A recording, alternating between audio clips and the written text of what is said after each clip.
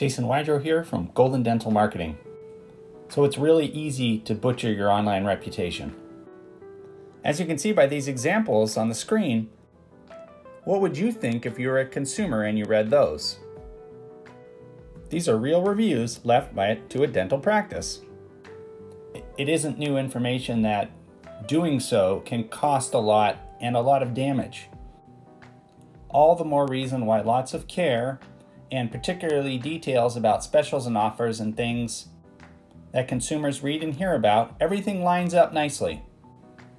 Be courteous, caring, and respectful. And strive for making every patient experience great.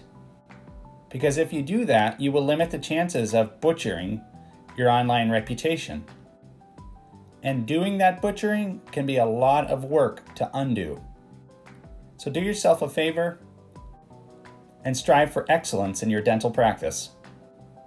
Jason Wydrow here from Golden Dental Marketing. You have a great day.